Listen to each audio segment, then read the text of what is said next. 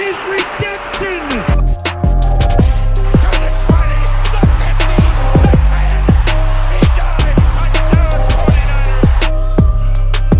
Young almost falls down, throws to the end zone.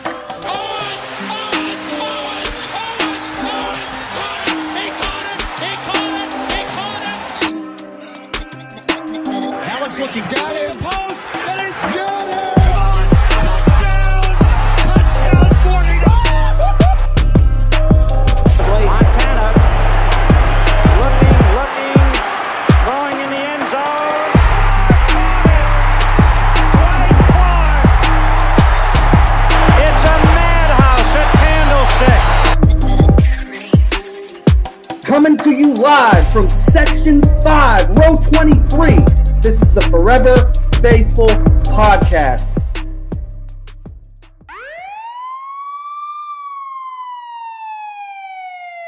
We all know what that sound means, you guys. Here we go. A lot has gone down in the last couple of days in the Reuben Foster saga.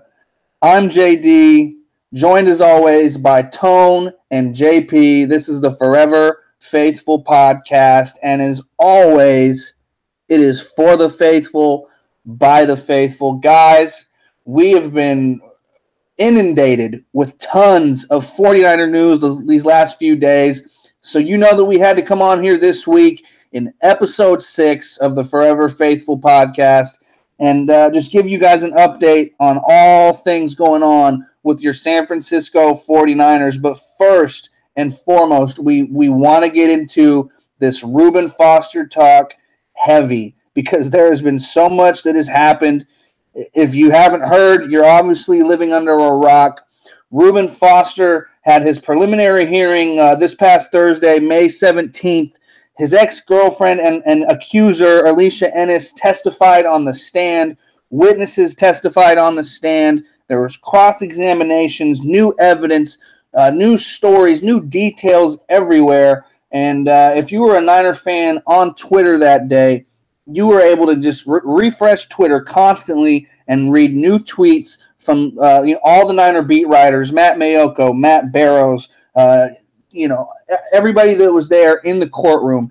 David Lombardi from The Athletic had perhaps the most comprehensive breakdown of everything that was said in the courtroom that day. Now, the media was not allowed to tweet live during the proceedings, but every time that they would go to recess, all the media would immediately grab their phones, put out the details that they heard, and throughout the day, it just got deeper and deeper and deeper and crazier and crazier and crazier. So, without further ado, JP, man, I know you have some stuff you want to say about this. Let's have you give a breakdown of kind of how things went that day and give us your overall thoughts on what we learned. Oh boy, what a couple of weeks it's been in this whole Reuben Foster saga, man. I tell you, I feel like all the Niner fans this week are now certified lawyers or criminal justice experts now after knowing everything that's been going on. But it's definitely been a crazy week. I mean, if you guys have been totally out of the loop, I'll kind of break it down a little bit. JD did mention David Lombardi from The Athletic. If you want any information, just go read his whole Twitter feed. He has everything there that you need. I'm going to try to summarize it as best I can for you guys, for any of you guys that have been out of the loop. So to start from the very, very beginning, February 10th, Miss Ennis, who is Reuben Foster's now ex-girlfriend, she supposedly got into some type of fight altercation that came from a road rage incident. I guess something on the streets, somebody cut her off, whatnot. I don't know. I guess she got into a fight then. The next day, Ennis and Foster get into a huge argument. I guess Foster wants to break it off, cut ties with her, and she just goes bananas. She wants to, ruin his career. She says, I'm done with you. I'm gonna make sure that, your career is gonna be over after this. I'm gonna say that you hit me, blah, blah, blah, blah. Just like she said she was gonna go to the 49ers and let the Niners know. Like she's she's gone off her rocker. So then that night she calls police.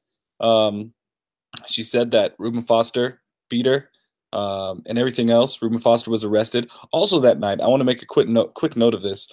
She also testified this that when she notified police, I think it was before she notified police, she ran out onto the street and flagged a car down, an innocent bystander, and said that she was beaten up by her boyfriend, Reuben Foster.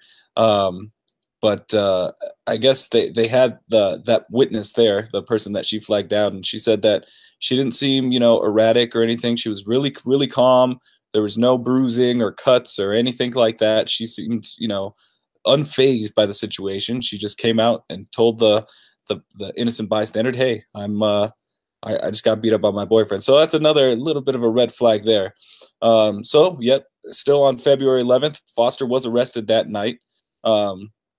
And then this is where it gets kind of crazy.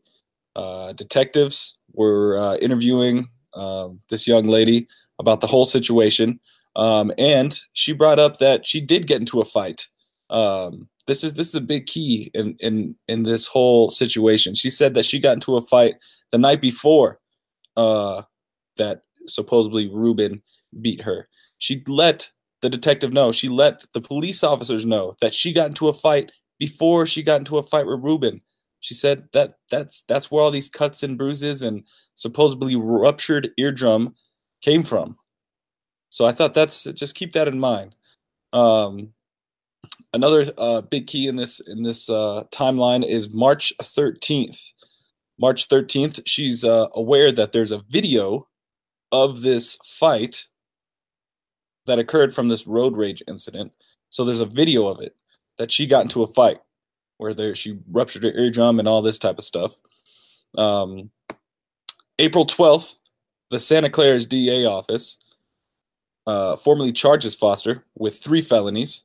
I guess when they raided his house, they also found guns, so I think that's one of the felonies and whatnot. And then April 26th come out, and Ennis comes out and says she lied. She lied about all of it. Reuben didn't hit her. Nothing happened. Nothing at all. So I thought that was really interesting. The 17th, which was a couple days ago, this is when she went up onto and testified. She said, "Hey, I lied about everything. I was trying to ruin his career. I was trying to get money." She said once Reuben was arrested, I guess she went back into the house, stole a bunch of money, stole Rolexes, and all this stuff. And I think the biggest thing that I took away from her testifying is that she said back in 2011, she had this same situation. She falsely accused an ex-boyfriend who wanted to break up with her. She falsely accused him of beating her, which is not true. She went to jail. She served jail time for this and everything else. So that's a little bit of the breakdown of what happened. Also, during the trial a couple of days ago, the detective and the police officers were also questioned, and they were also asked about, "Hey, she told you that she was in a fight a day before supposedly Reuben beat her. Why didn't you guys look into that further?" And that's a big testimony right there. I guess they couldn't dodge the question and whatnot. So it's very interesting. Nothing really came out of it as of now. The judge said that she's going to review the footage of the fight, of the road rage incident. She's going to review a couple other stuff and just review everything. And then I think next Wednesday, the 23rd of May, she's going to make her ruling. So I think this whole thing is just a waste of time. The fact that the detectives and the police officers just ignored this fight that she told them that she got into, just like, "Oh yeah, it's whatever, whatever." That's just mind blowing. That's a big part of this case. It's just crazy. It's silly. Reuben Foster is the victim here. He's got money's taken away. She even said she tried to ruin his career. It's crazy. It's crazy. She needs to do some time for this. She's probably gonna go back to jail, just like she did back in 2011 when she did this to a former boyfriend in Louisiana. So this is just absolutely nuts. Like I said, everyone's feels like they're criminal justice experts now, trying to dissect this and whatnot. And you know what? A lot of people came out and apologized. A lot of people in the media came out and apologized and, you know, praised the Niners for standing pat and just waiting to for everything to play out. And good thing they did, because wow, what this case really took when it first came out, this and to now, this case really took a turn for the better for Reuben Foster and for the 49ers. So it's just absolutely crazy. Tone, man, let me know what your thoughts on this crazy situation is. Yeah, crazy doesn't even describe this situation. Like you said, it took a complete turn. Ever since the story came out, you know, we said on this podcast that, you know, let due process take care of itself. You know, just have the man have his day in court. That's the most important thing. It's innocent until proven guilty, and nobody seems to remember that. They don't remember what this country has implemented over the years. And you know, we can talk about justice system, this and that, and a whole nother topic. But as far as a guy having his day in court before he is shamed to being innocent, I mean, guilty, you know, the let him prove himself, you know, before we just slander this man's name and basically just throw him to the wolves. I mean, look, domestic violence is a serious issue, and it's an issue in this country or all over the world. But I mean, we're talking about this country. It is an issue that should not be taken lightly at all. And when it does happen, it needs to be taken very seriously. But the thing about it is, when someone accuses somebody, you know, at least have the open mind to go ahead and let him try to counter, let him try to prove that he didn't do it. And you know, a lot of people are sitting there and saying that Reuben Foster is he's the guy who he has a past. He smokes weed. He does this, blah blah blah. But the thing is that's none of that is relevant to what this issue is. And what this issue is he is a victim of a complete liar, someone who's mentally unstable. And it sounds like a lot of people, and looking on social media, a lot of people, well, some are forgiving, but it seems like a lot of people are upset that Reuben Foster is innocent. And I think this whole society today, everybody's just quick to judge anybody. Um, you know, it's one of those things where you need to take a step back and realize what you're doing is wrong, because he is a victim, and a lot of guys in these domestic violence cases are not looked as victims because, you know, they're the guy. But when someone lies about domestic violence and they're lying about it, and a guy's life is totally ruined, his name, his career, his endorsements, he will always have this shadow over him for the rest of his career. No matter what happens, for the rest of his career, he will always have this incident brought up when his name is brought up. You know, and people don't look at him as a victim. It's like they're upset. And I don't get why. I really don't get it.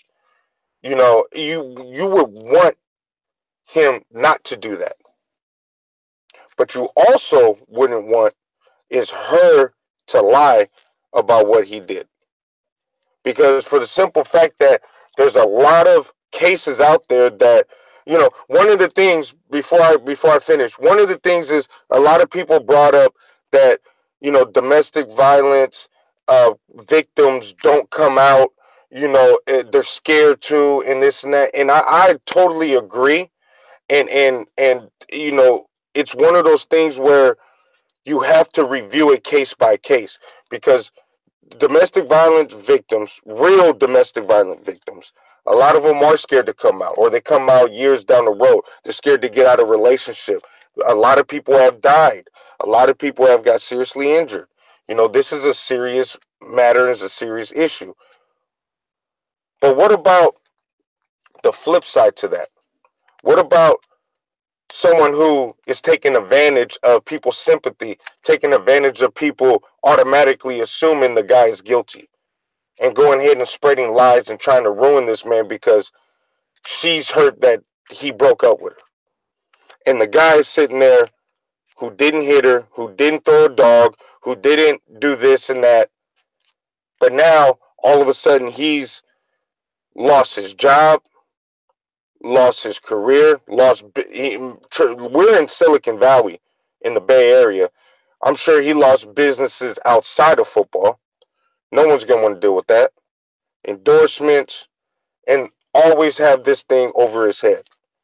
What about that? Why is people so upset that Reuben Foster, that she recanted and Reuben Foster didn't? Why is people so upset? People should be happy. But what should happen is that people need to take a look at her and look at her past and go ahead and say, hey, you know what? You almost ruined this man's life. You have to pay for it. So that's just my take on it. This whole case has been crazy, mind-blowing. And, I'm just shocked how people are reacting to this. I mean, you still got people saying, oh, he paid her off. He did that. He paid. It's like, look at the facts. Look at what's actually been testified under oath. Okay? She recanted 2 days after the incident, and yet we're still looking at this man like he's some sort of criminal. Who cares if he smokes weed? Who cares if he has guns? There's gun owners all over this country. Not to get into that subject, but who cares about that? That doesn't mean he's a wife beater, a person that commits domestic violence. He's a big, young guy who plays football and a minority, and everybody is looking to point the finger. And to me, it just really upsets me that, nobody is showing any sympathy for Reuben Foster. Now, there's a couple media people that have apologized and recanted their earlier stories. But I just mean the overall general feel that I see on Twitter, the overall, the different people's posts and opinions. And it just seems a lot of it is still that Reuben Foster's a bad guy. And it just upsets me that it just upsets me because he's a guy who almost had everything taken away from him. He has 11 years looking at him. Not only his career, but 11 years. And yet we're still pointing the finger at him, saying he paid her off and he must have done this. Why? Why do we live like that? Why do we live in a society that does that? Why can't he be innocent? She recanted her story. She provided proof, and she has a history of doing this before. So where's the sympathy for him? But before I close out, JD, before I get to you, I just want to say my whole little take on this is I don't want this to get misconstrued. Don't want this to get confused with anything. I am a very serious advocate against domestic violence. But also you have to look at it case by case, and you have to let the guy have his day in court. It's innocent until proven guilty. But this shouldn't be looked at. This shouldn't be looked at as, now domestic violence victims are going to be scared to come out. No, they always been scared to come out. But what this does is hopefully it shows that you can't rely on people's sympathy and just taking your word for it automatically. It really goes both ways. and she shouldn't have lied. And I don't know, man. It just really upset me what the reactions that I've seen. So, but anyways, I'm happy for the news that Reuben Foster looks like he's hopefully not go to trial. We'll see next Wednesday, and yeah, man, that's just my take on it, man. Go ahead, JD. I know you got something hot for him. One of the biggest foundation pieces in this country is that we are supposed to treat people in these type of situations as if they are innocent until proven guilty. That is one of the biggest things that this country can lay their hat on, is their policy of innocent until proven guilty. But in today's social media driven knee-jerk reactionary world that we live in, it seems like we've kind of forgotten that. It seems like, as soon as we have some details, we just create our own opinions, and what's out there on Twitter, what's out there on Facebook, that's reality. So when details come out that Reuben Foster commits domestic violence, allegedly, and it makes everyone go into an outrage, it automatically means that Reuben Foster is guilty. And that's not the way this country was built. That's not the way this country intended the legal process to go. Again, innocent until proven guilty. And if you listen to this podcast a month ago, we said that you have to let due process play out. We said you have to let the legal process play out because we don't know all the facts. And lo and behold, on May 17th, we learned all the facts. And here we are with Reuben Foster likely going to be exonerated of all of these charges. And Reuben Foster, it's looking like he's going to be back on the field for the San Francisco 49ers. I said it a month ago that I felt, at the end of all of this, Reuben Foster is going to be a free man, and this was going to go away. And here we are. We found out that she lied. We found out that she just wanted to get some money out of Reuben Foster. We found out that she has a track record of this sort of behavior of lying and falsely accusing ex-boyfriends who want to break off the relationship. She cannot be trusted. Now, of course, when all these charges first came out, we didn't know these things about Alicia Ennis. But what we've learned about Alicia Ennis since then is that she is the one who needs to be looked at differently. She is the one who needs the book thrown at her. She's the one who's guilty in this case. And I just want to applaud the San Francisco 49ers for taking the approach that they did in trusting Reuben Foster's side of the story, in sticking by Reuben Foster and allowing due process and the legal proceedings to play out before they made their own knee-jerk reaction. Because if the 49ers did what the court of public opinion wanted and cut Reuben Foster immediately after this story came out, Reuben Foster would be looking to sign with another NFL team here shortly. And that would make the Niners look very, very foolish. So I just want to applaud John Lynch and Kyle Shanahan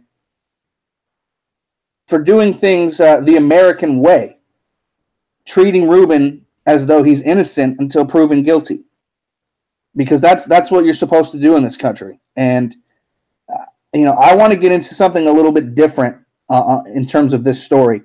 You guys kind of talked about what happened during the court hearings and gave some of those details. I want to talk about the witch hunt that was there against Reuben Foster by members of the media. Now, you guys know me.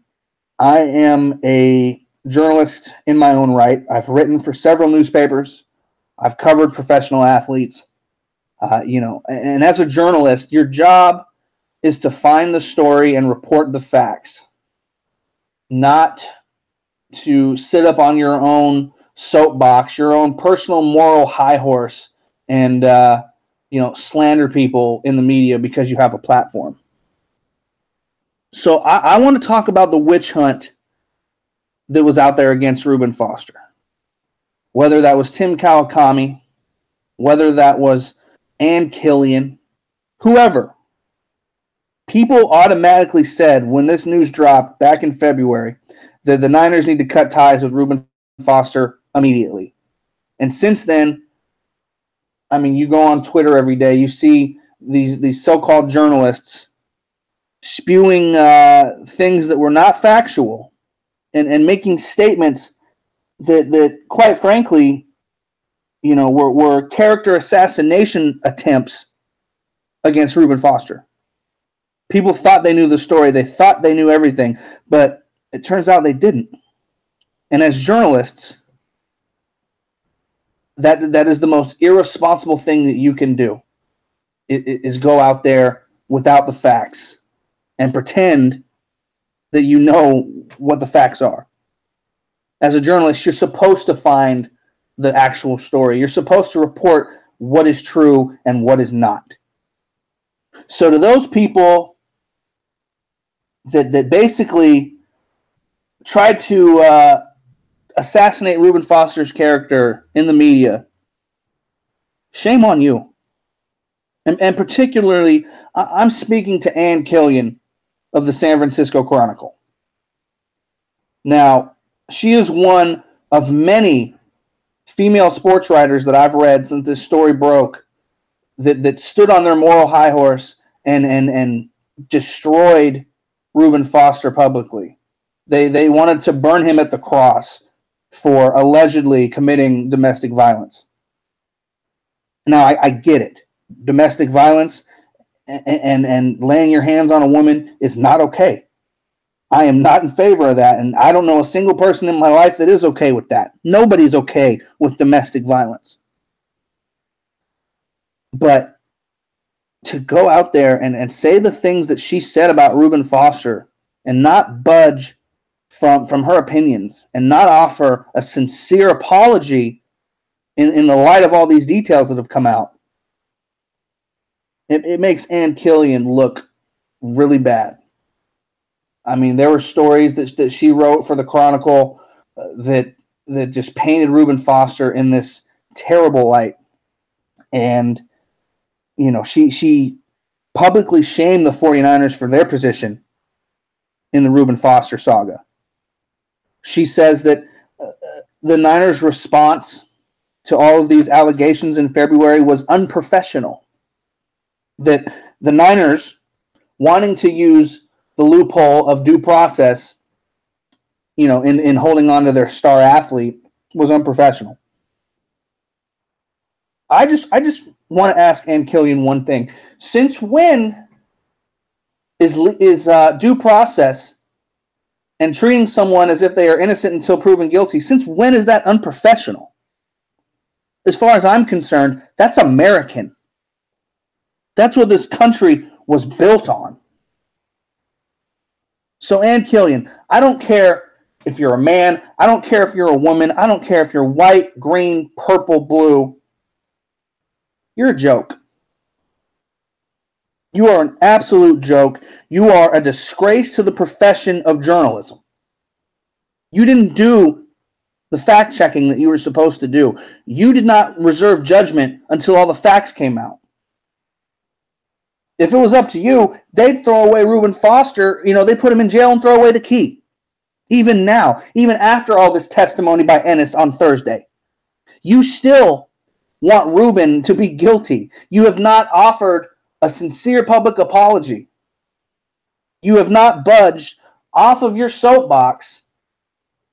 And the headline in one of your most recent articles stating that the testimony in the Reuben Foster trial or Reuben Foster hearing was a setback for domestic violence victims everywhere. Basically saying that, Ennis got paid off, that Ennis,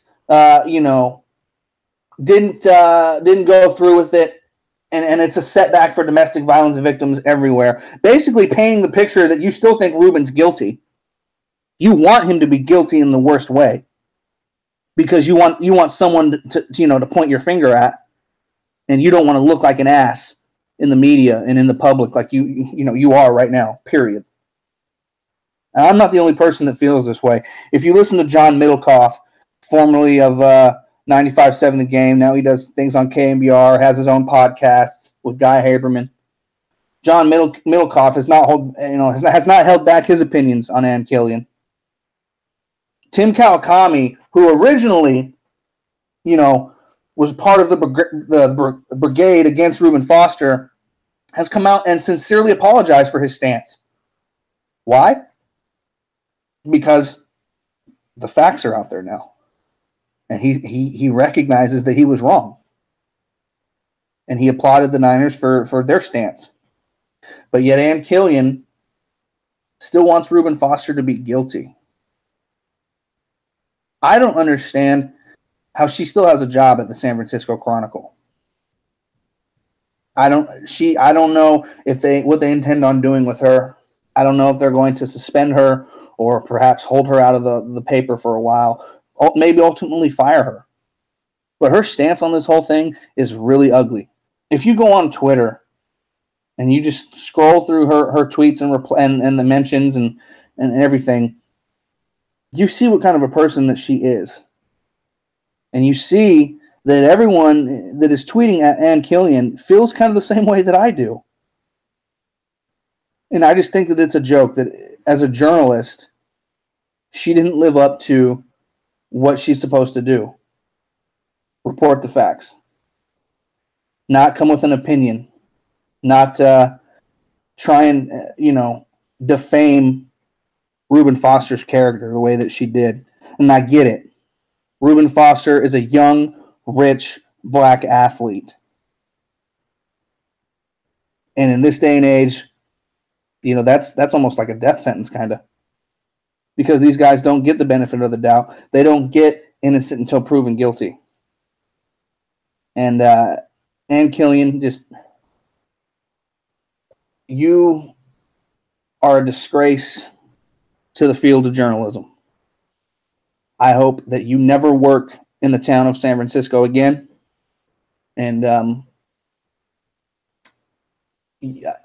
hope you get what's coming to you. And I know that's a strong take, and I know that that's a lot to take in.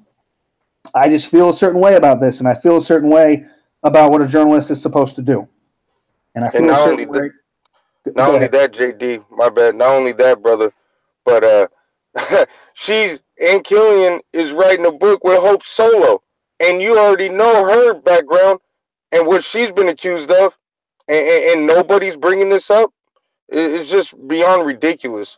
I agree with everything you said. It's just beyond ridiculous what journalism, what these people are doing for anything, for clickbaits. It's just ridiculous. And it's like they joined the whole tiki torch thing to get Reuben Foster guilty, and they're upset about it. That's what kills me. Why not just, hey, you know what?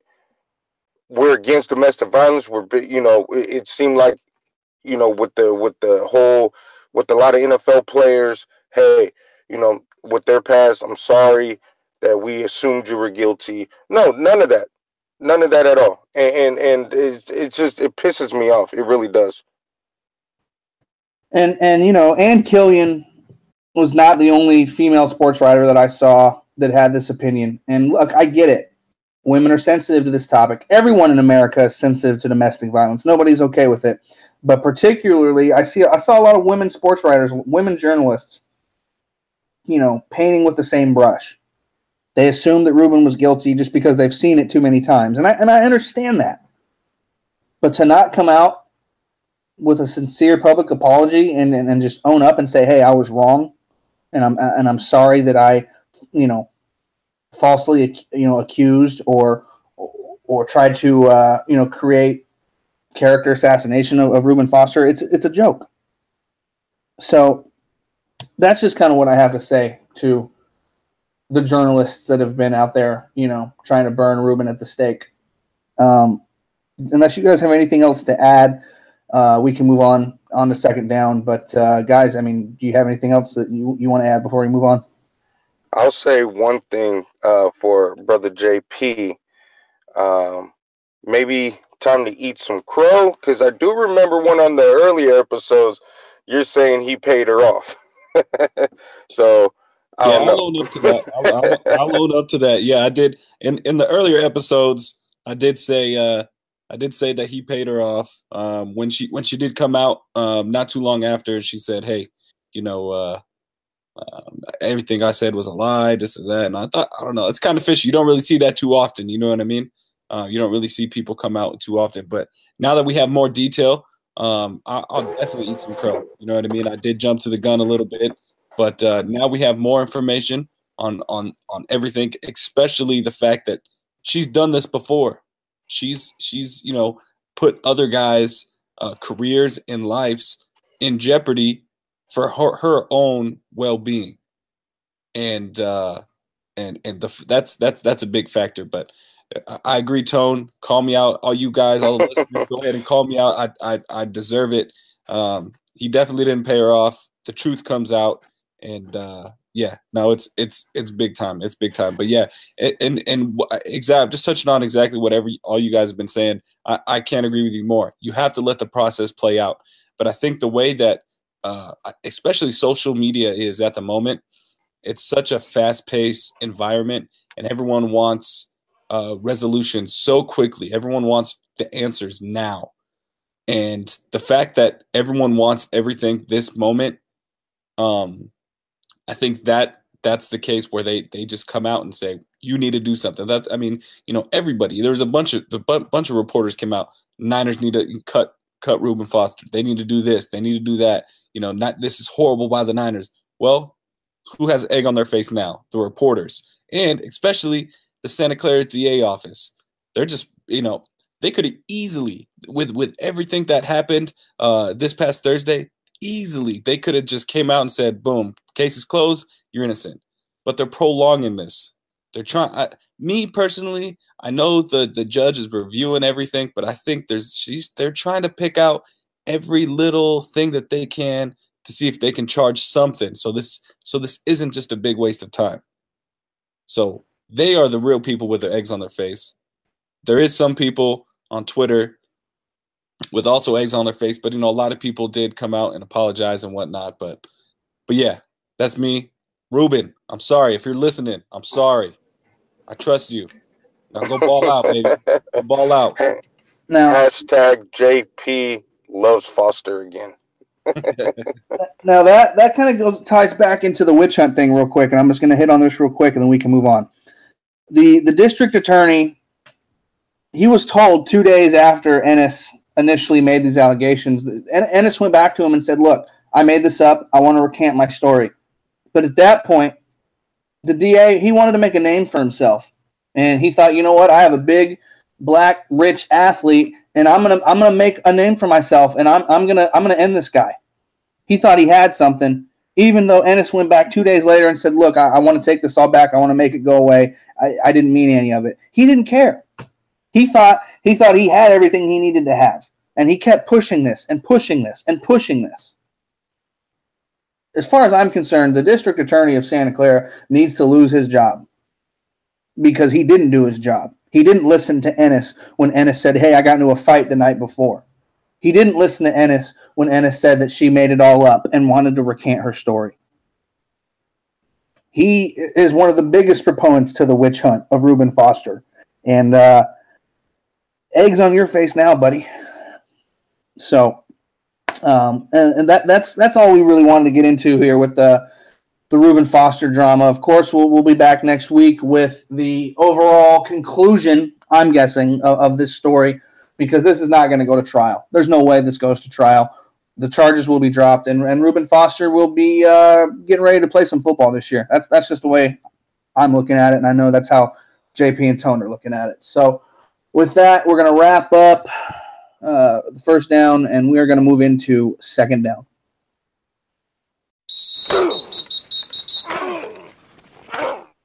Okay, now we can actually talk about some football-related stuff, some stuff that, actually revolves around the San Francisco 49ers, not a courtroom.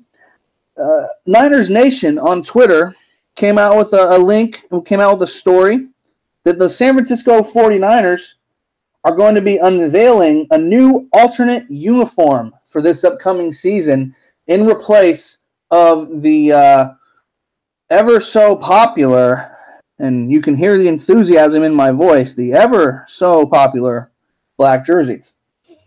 Now, a lot of rumors have gone around. People are speculating, trying to figure out what those jerseys, those uniforms may be. But if you connect the dots, like some have, and you look on the front of Levi Stadium where they've put up two huge banners that have the new slogan of Faithful Then and Faithful Now, you see that on the Faithful Then side of the banner, it shows some of the players from yesteryear, and Joe Montana. I believe it's Joe Montana, Jerry Rice, and I think Ronnie Lott. I could be wrong, but those players were wearing the 1975, or not, I'm sorry, the 75th anniversary jerseys from the 1994 season, excuse me. And if you connect the dots and you look at the Faithful Now banner with the current jerseys, the rumor is that the Niners are going to be bringing back those 1994 jerseys. And let me tell you, that's the look. That's the way this team needs to go. I don't want to see any other uniform other than those red jerseys with the white numbers, the black border, and those white pants with the red stripes. That's such an iconic, classic look in the history of this team. And man, if they're going to announce the uniform during the State of the 49ers address on May 23rd. So May 23rd overall is going to be a huge day in the 49ers offseason. Not only are they holding the State of the Niners address, which we're going to get into here shortly, but they're also going to unveil those new uniforms. And Reuben Foster is going to have those charges dropped all in the same day. So May 23rd is going to be a huge day for Niner fans everywhere. But I am excited to see what those uniforms are going to be. JP, man, what are your thoughts on the news that we're going to unveil a new alternate uniform and the potential that they are the 75th anniversary 1994 style jerseys? Oh boy, man, I'm pumped. You know, when they came out last year, hyping up these, we had different types of alternate jerseys. I was crossing my fingers, hoping and praying that it was those 1994 throwbacks, but it was those black ones, which I know, JD, you're a little skeptical on. I kind of liked them. They were all right. I know they're not your classic 49ers, but yeah, if they definitely bring back this 94, this is a perfect omen to the 1994 Niners. Steve Young, I mean, that's so iconic. Steve Young in the Super Bowl, just rocking those red with the white pants.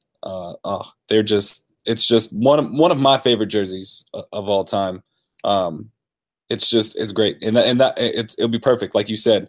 They have the faithful then, the faithful now. I mean, all signs are pointing towards this being it. So we'll just have to wait and see. But I'm pumped. I'm definitely gonna grab me one of the jerseys, and it'll just look so nice when you'll have Garoppolo out there rocking the jerseys and stuff. One thing I'm interested in is if they're gonna go with away jerseys where they're the white tops, white pants, or if we're gonna just have the home jerseys where it's the red tops and white pants. It's gonna be interesting. And it's funny. People, some Niner players in social media. I think Goodwin, to be exact. I know he posted some pictures of a Photoshop picture of himself in the all whites Niners uniforms from 1994. So the players are hyped. Maybe they know something that we don't know. Maybe they got a little inside scoop on something. I don't know, but man, that would be exciting. JD said it exactly. Next Wednesday, it's going to be some exciting times for the Niners. Hopefully, some good times.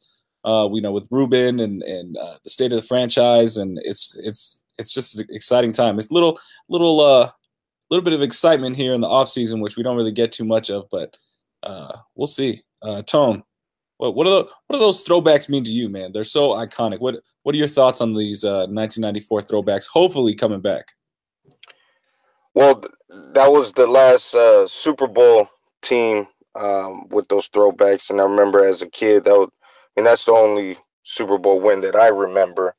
I was about 7 years old at the time, and those always will have a special meaning to me, just for the simple fact that those were, we won the Super Bowl in those, and I remember watching those as a kid, seeing all those great players, and just seeing Steve Young, Jerry Rice, Brent Jones, John Taylor, Ricky Waters, and then of course on defense, my favorite player as a kid was number 36, Merton Hanks, and him doing the chicken head in those jerseys. I still remember that, and I remember playing football, as a kid, whether it was at the park or at recess, and always trying to imitate that, and my dad getting me a number 21 jersey with Deion Sanders, in those old school, in those jerseys. And the cool thing about the 94 jersey, and I really hope it is true, and I hope it happens,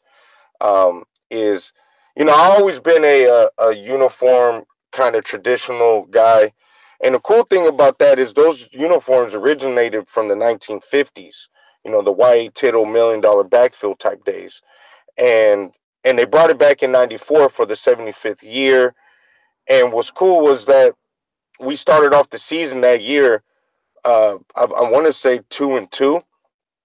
And then we decided to wear the throwbacks, and we were winning every game, the rest of the season, except for the last game of the year where we rested our starters. But, it was George Seifert had this, kind of like what's the word? He had a kind of like the jinx. He didn't want to jinx the season. And so with the whole uniform, we started winning and winning. We petitioned to the NFL and was like, hey, this is something we want to wear. So it became iconic with our Super Bowl. And then a couple years later, when we fully changed our uniform, we kind of did a newer version of it, and changed the face mask and all that. But I'm excited. I want to see if they do the red or the all whites. I would love to see both. Me, I'm a traditional guy. Our uniforms right now, I absolutely love. They look, feel, and remind me of the 70s, 80s, early 90s uniforms, the classic 49er uniform. And I think they did a great job, modernizing it, kind of how Pittsburgh Steelers did with their jerseys and their actual font numbers and stuff. They, it still feels the same type of jersey, still feels the same. And so if they bring these back as some alternates, I'm totally with it. I'm super excited. And you have the best of both worlds. You're wearing basically the same uniform you wore with the first 4 Super Bowls, and you're wearing one with the very last one. And the cool thing about this is the NFL helmet, the NFL rule, they have the one helmet rule, and you can wear these with the regular helmets, so you don't have to change that. So I just think it makes the most sense. Way better than the black jerseys, even though the black jerseys did kind of grow on me, and I'm totally happy. So we'll see what the state of the franchise. We'll see Wednesday night. Hopefully we get some good news on Reuben Foster and get some good news on the uniforms. And yeah, everything will be happy until preseason. So yeah, I'm excited for the new uniforms. Yeah, we can't wait. And let me tell you, if it is indeed the 1994 throwbacks, there's going to be a lot of people needing to beat me in line to get a Jimmy Garoppolo number 10 jersey in that style. Let me tell you, you're going to have to really try hard to beat me in line to get one of those. So we're excited about that here on the Forever Faithful podcast. And we're just glad that there's some positive things coming out of the world of the 49ers. So with that, we're going to wrap this one up, and we're going to move on into third down.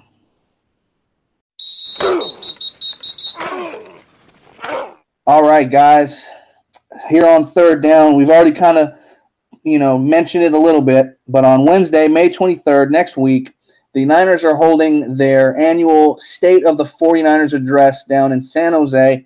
It's going to be led by Kyle Shanahan and John Lynch coming in, announcing, where the team is at, kind of the state of the franchise address, what's going on with the team, where they're headed, any sort of news that they can give. It's going to be a big fan event. A lot of fans and season ticket holders are going to be in attendance. Multiple players are going to be there, including Jimmy Garoppolo and Richard Sherman and Joe Staley and Mike McGlinchey, Kyle Juszczyk.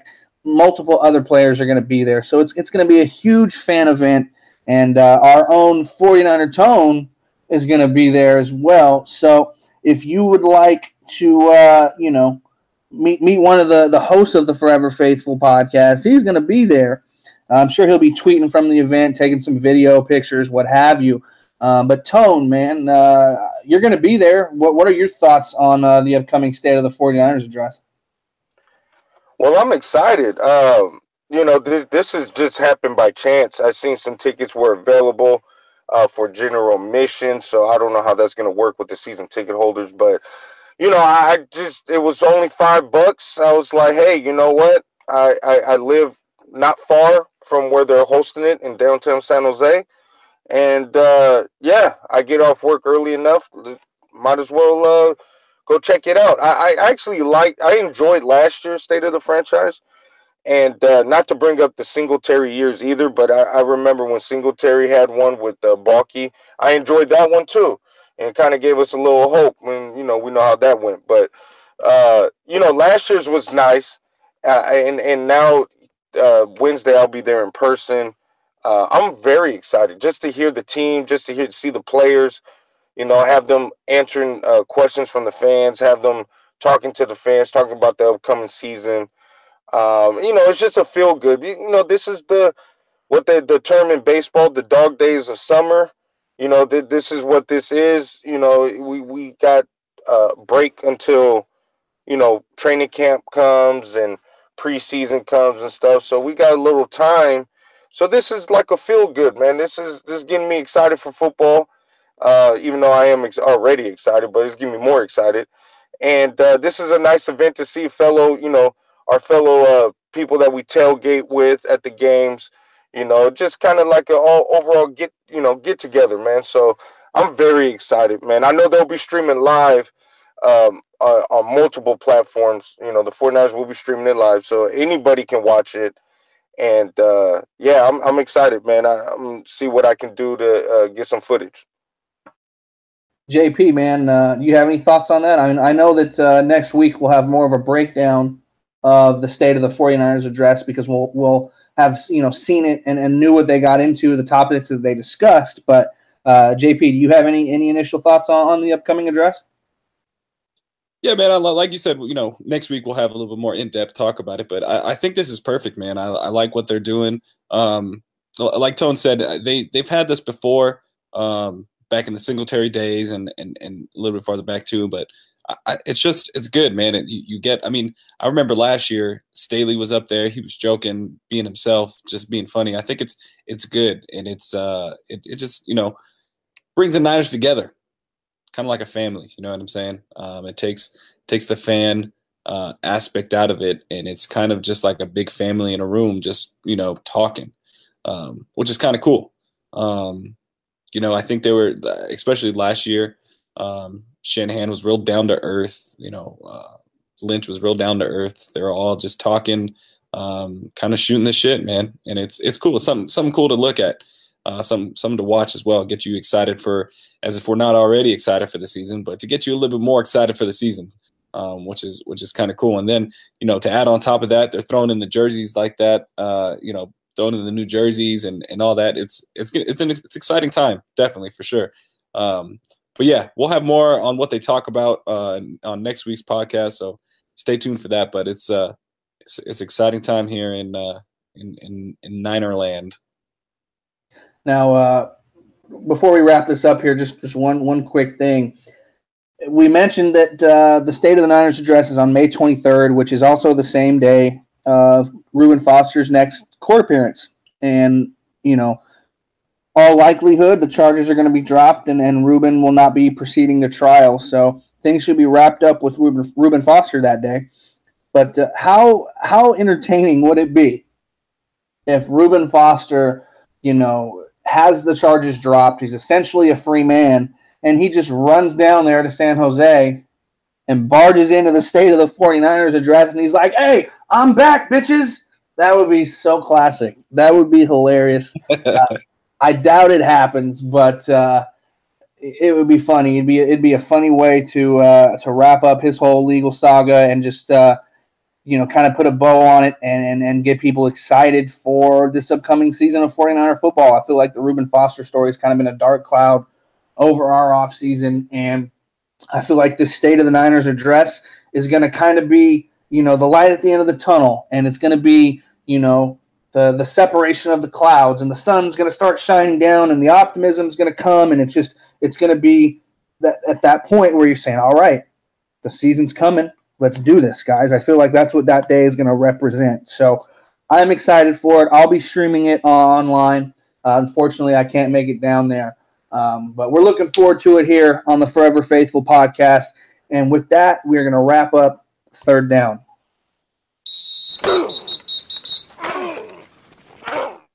All right, everybody. It is now fourth down here on the Forever Faithful podcast. And this week, we happen to have a couple questions from the faithful. So we want to get into those here pretty big for you guys. A couple questions that we're each going to answer. The first question is that we were predicting the 49ers record.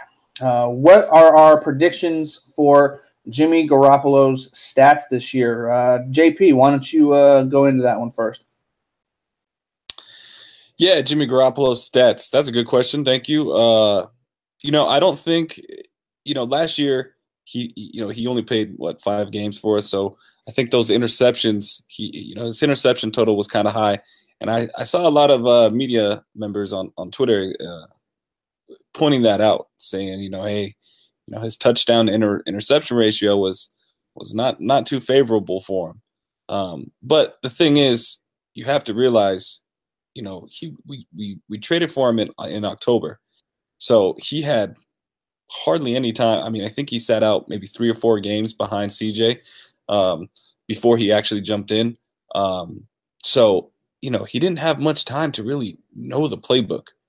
Now the offseason, I think we mentioned this, either last podcast or a couple podcasts before. He's got the whole playbook now. He's got the whole playbook to realize what's going on. There was reports out that he's in the offseason after practice, he's going with his wide receivers and practicing off-site. So he's developing some chemistry with the wide receiving core, especially with a young wide receiving core too. You got Kendrick Bourne out there, Victor Bolden, who's out there with him, another guy who's kind of on that roster bubble. So he's getting some chemistry with these guys. So I think that interception total is gonna go down a little bit, and hopefully hopefully the touchdowns will go up, which is kind of a no-brainer. He'll probably play the whole season. So the whole season, I'm not one for numbers, but I can guarantee you that he'll have, I don't know, let's say somewhere between 20 to 25 touchdowns. That would be a little generous, but I'll take that. And I'm predicting under 10 interceptions for him. I know maybe, Kyle Shanahan's system, I don't know if we're going to be, gunslinging or whatnot, but that seems the way of the NFL nowadays. But I'm predicting under 10 picks. He sat behind Tom Brady. Tom Brady, is really efficient with being a quarterback, and I think he's learned from the best. So I think he can keep those interceptions down. I'm just excited that we have, like I said, I mentioned this in one of our first podcasts. I'm just excited we have a quarterback now that with this type of caliber of play. We haven't had this since Garcia or Young, dating back to then. So those are my predictions. Interception total under 10, about 20 to 25 touchdowns. JD, give me your predictions? Well, we saw last year that Jimmy is very accurate in the short to intermediate range in terms of throwing the football. Where Jimmy gets into trouble is when he's trying to push the ball down the field. Now, I don't necessarily know if that comes from arm strength or just a lack of accuracy throwing down the field deep, or if it comes from, being new to the team, learning a new playbook, learning his new receivers, what have you. But I feel like Jimmy Garoppolo does have a little bit of that gunslinger in him. He likes to kind of go out there and whip it around a little bit. So I feel like Jimmy Garoppolo's numbers this next season are going to be somewhere around 24, 25 touchdowns, and I would put the number of interceptions right around 12. That's just my guess. I think that Jimmy's going to kind of get himself maybe in trouble at times because he's a confident player, and he's going to try and fit those balls into windows that aren't necessarily there. Don't get me wrong. I'd love to see Jimmy, throw single-digit interceptions, but I just feel like, like you said, this day and age, the NFL, they push the ball down the field a lot, and I feel like Jimmy kind of has that gunslinger in him. So I think right around 12 interceptions is kind of the number. Tone, what about you, man? Yeah, no, I agree about the gunslinger, but I think you guys are kind of underestimating Jimmy a little bit, in my personal opinion. My prediction, I would say probably I want to go about 30 to 32 touchdowns, and I'm thinking maybe about 15 interceptions. And the reason being is, like you said, he's a gunslinger. He's going to go down the field. There's going to be times where you're going to have to force the ball there. And, NFL defenses, they get paid the same way as the offense does. So, I think over time the interception total will go down. Maybe next year after that. But I think for this year, with the first full off season under Kyle Shanahan, I think the accuracy is there for the touchdowns. I just think, when you take those chances, sometimes you get burned.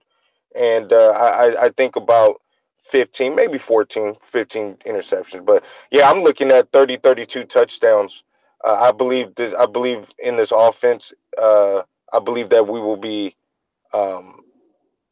I believe we will be able to get over our red zone, deficiencies. I believe the play calling. I believe the additions we got with McKinnon coming out of the backfield. I just see Jimmy having a really breakout year.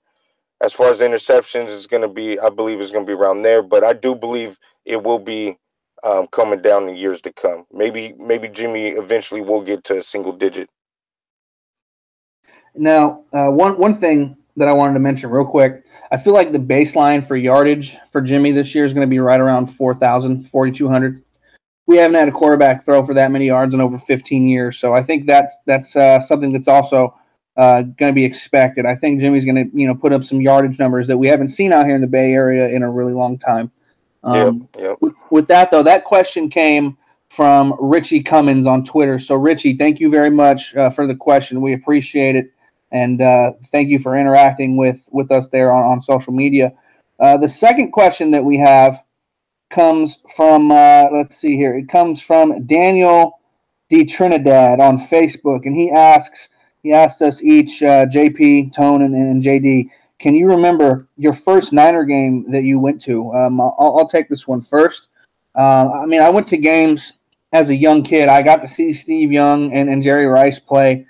I know I went to games during that 1994 season with my grandfather, but I was a young kid back then. So I'm going to give you the first game that I legitimately remember going to, appreciating and enjoying, as a slightly older child. In 2001, I was 14 years old, and I attended the season opener that year, which was against the Atlanta Falcons. And if anybody remembers what the Atlanta Falcons were doing in 2001 that year, that was the season that they drafted Michael Vick, number 1 overall. And, of course, he didn't start that game as the starter. Chris Chandler was the starter for the Falcons that game. But it was the first game in Michael Vick's career, and he did see some snaps during that game. So I can say that I was there at Candlestick Park in 2001 during Michael Vick's first ever NFL regular season game. So that was the first game that I remember in terms of being old enough to appreciate it. JP, what about you, man? Real quick before I get on to that to my first game, real quick on the last question, I'm just trying to win over some fans since everyone thinks I hate Jimmy Garoppolo still. Just trying to win over some fans, okay? That's all I'm trying to do. But no, seriously, my favorite game I've been to, or my first game that I've been to a bunch in the '96 season. But the one that really stands out to me is in the 1997 season. Me and my dad went down. It was later in the year. I think it was like week 16, week 17. It was a Monday Night Football game, and they were retiring Joe Montana's jersey. I don't know why. I'll never forget it. I was sitting in the end zone, and the halftime comes, and they just raise this humongous number 16 49er jersey that's hanging. And I don't know. That's something that will always stick in my memory. The fans going nuts, the number 16 jerseys everywhere. That's just something that one of my very first memories. And I think we ended up winning that game too. Towards the end of I think that was one of Steve Young's last season. I think he played one more season for us. But yeah, that was a great game, and that was one of my very first memories of a Niner game at Candlestick. Watching them retire Joe Montana's jersey. So that's definitely up there. What about you, Tone?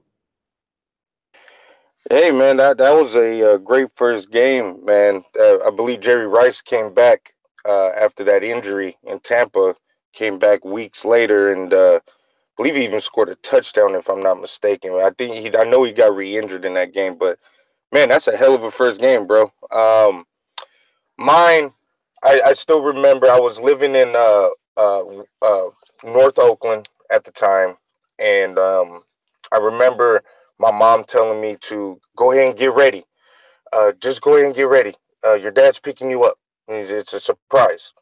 So my dad got tickets to 1994 preseason game against the Seattle Seahawks, and it was at Candlestick. And I never been to a game. Always, as a little kid, was a fan, and never been to a game. But I remember waiting for my dad, being excited. Didn't have no clue on what the surprise was, and I remember him picking me up, and we got into San Francisco. Still didn't know, and all of a sudden, driving on the freeway, you start seeing the Candlestick lights in the background, and right then and there, I knew it. I knew it, and I was so excited, was so happy, and I still remember tailgating with my dad, throwing the football around in the parking lot.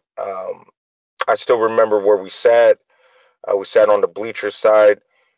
Back then the 49ers used to wear the white uniforms in all the preseason, and then wear the reds, during the season, because you had to earn that red. But I remember that game, for some reason, George Seifert had the 49ers wearing their red jerseys in preseason. I remember seeing Steve Young, Jerry Rice, all those greats, man.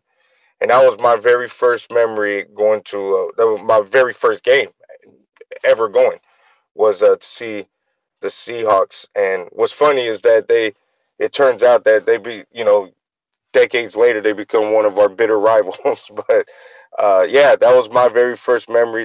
That's something I always hold special to me. And yeah, that was the greatest surprise my dad ever did. And the cool thing about that, like even back then, was there was no StubHub, no internet, no 49er games. It was hard to get a ticket. You couldn't get a ticket. So my dad scored one from my uncle Mike. May he rest in peace.